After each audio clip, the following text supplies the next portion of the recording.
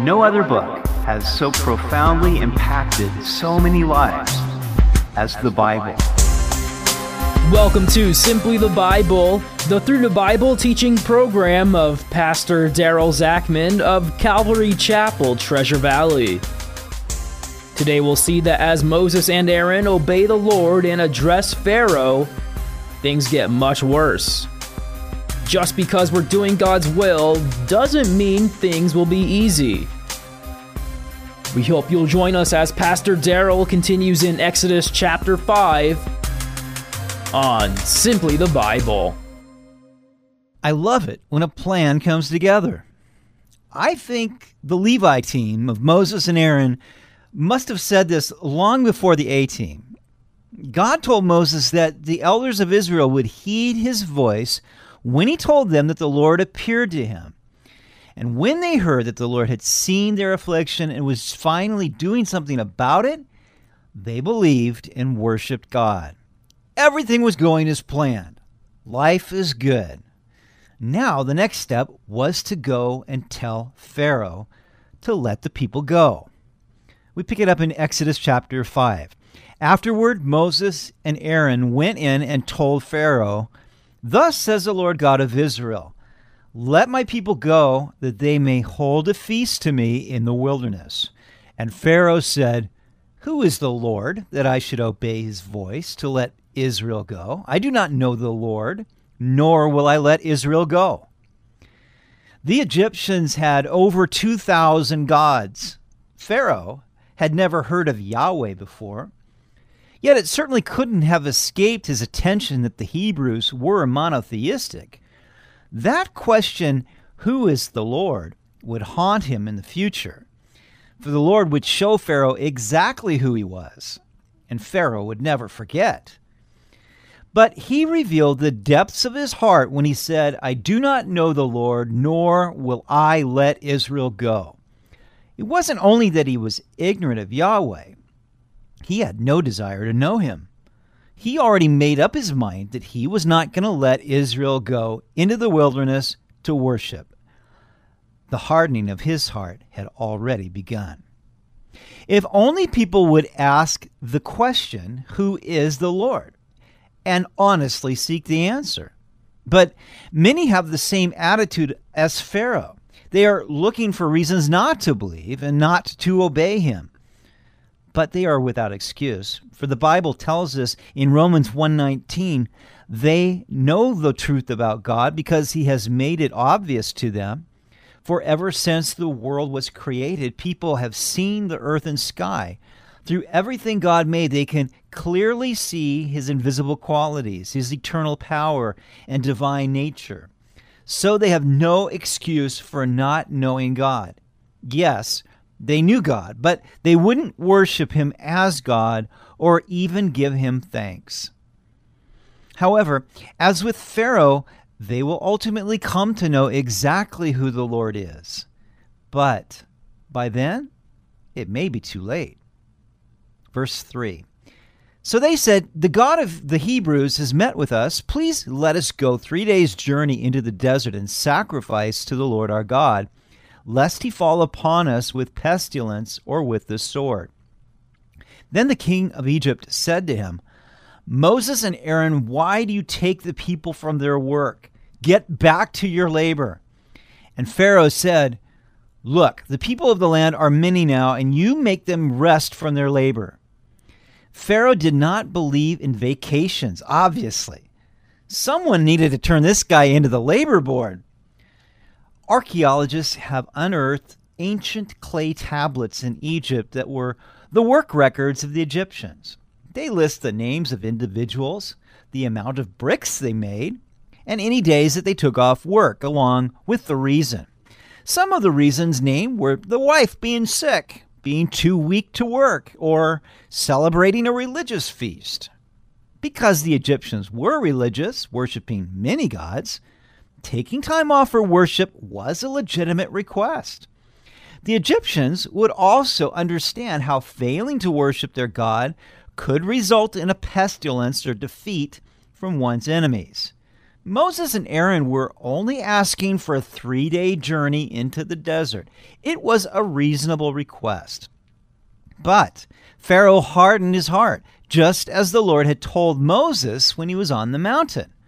I know that the king of Egypt will not let you go unless a mighty hand forces him.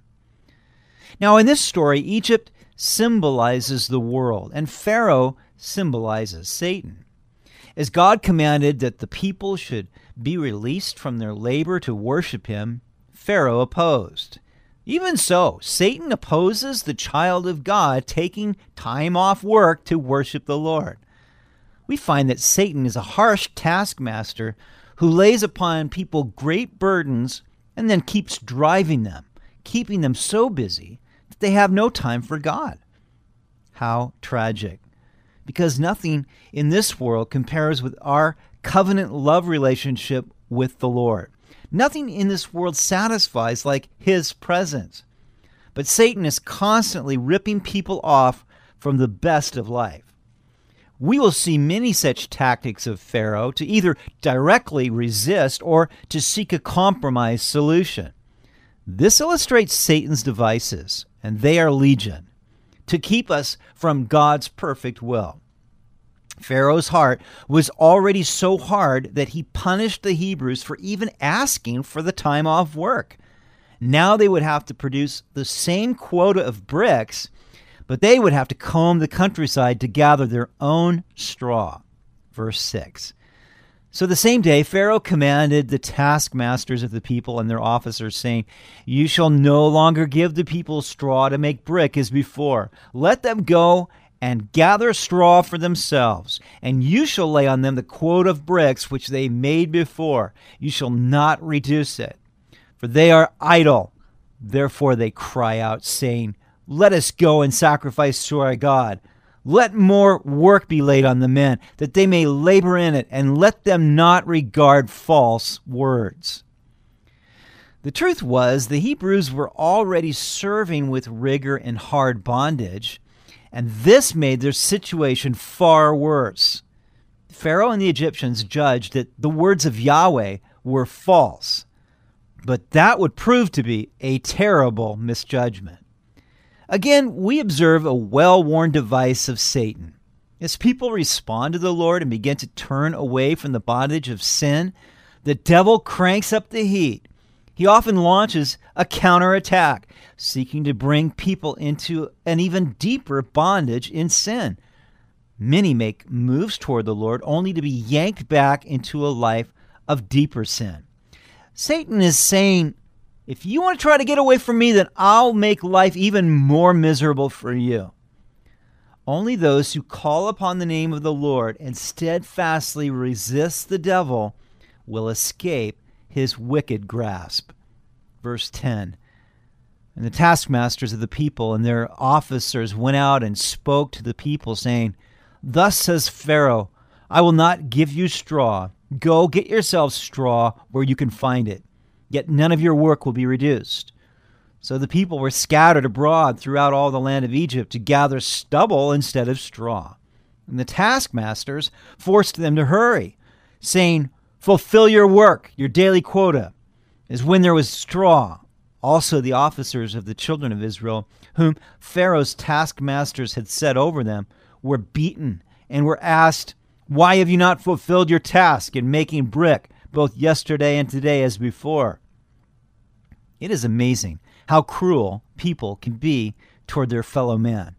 It is also amazing how often throughout history the world has persecuted the Hebrew. The taskmasters had appointed Hebrew officers over the laborers. They communicated Pharaoh's orders to the officers, who in turn spoke to the people. When they failed to meet the quota of bricks, the taskmasters beat the officers. Now, archaeological diggings in the Egyptian city of Pithom have found in some of the buildings bricks made with straw in the lower levels, but as you get to some of the higher levels, the bricks have stubble. And in the topmost layers, there's no straw or stubble at all. As is so often the case, archaeological discoveries confirm the truth of the biblical account. Verse 15. Then the officers of the children of Israel came and cried out to Pharaoh, saying, "Why are you dealing thus with your servants? There is no straw given to your servants, and they say to us, 'Make brick.' And indeed your servants are beaten, but the fault is in your own people." But he said, "You are idle, idle. Therefore you say, 'Let us go and sacrifice to the Lord.' Therefore go now and work, for no straw shall be given you, yet you shall deliver the quota of bricks." And the officers of the children of Israel saw that they were in trouble after it was said, "You shall not reduce any bricks from your daily quota." So Pharaoh even hardened his heart against the Hebrew officers who were being beaten due to no fault of their own. After this meeting, the officers knew they were in serious, serious trouble. And who do you suppose they blamed? In fact, it really was necessary that the bondage grow in severity. After 400 years, the Hebrews had become so accustomed to slavery that many of them were comfortable with it. Circumstances had to get much worse before everyone would be convinced that it was best to get out of Egypt. Even after all this, when they were in the wilderness and times got tough, many would cry out to go back to Egypt, to the so-called good old days. Verse 20. Then as they came out from Pharaoh, they met Moses and Aaron, who stood there to meet them. And they said to them, "Let the Lord look on you and judge, because you have made us abhorrent in the sight of Pharaoh and in the sight of his servants, to put a sword in their hand to kill us." Literally, they were saying, "You have made us stink before Pharaoh." And Moses and Aaron were waiting patiently to see how things went with Pharaoh.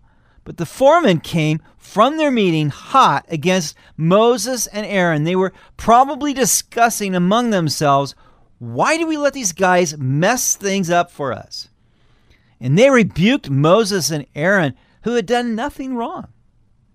Let's just say that when you're doing the will of God, you won't always be appreciated, even by the very people you expect to support you. Sometimes our feelings get hurt, but God never said it would be easy. In fact, Jesus tells us that in this world we will have tribulation. But we should be encouraged because he has overcome the world.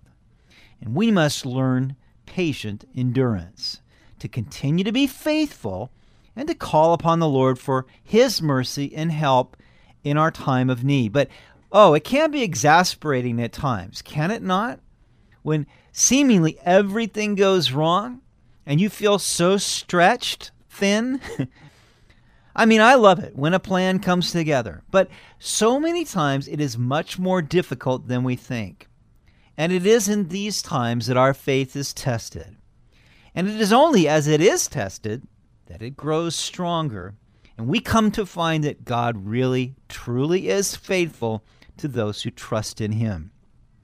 If you are being tested, if you are being stretched thin, if you are stressed beyond measure, then come to the Lord and cast your cares on him, because he cares for you. He will do it.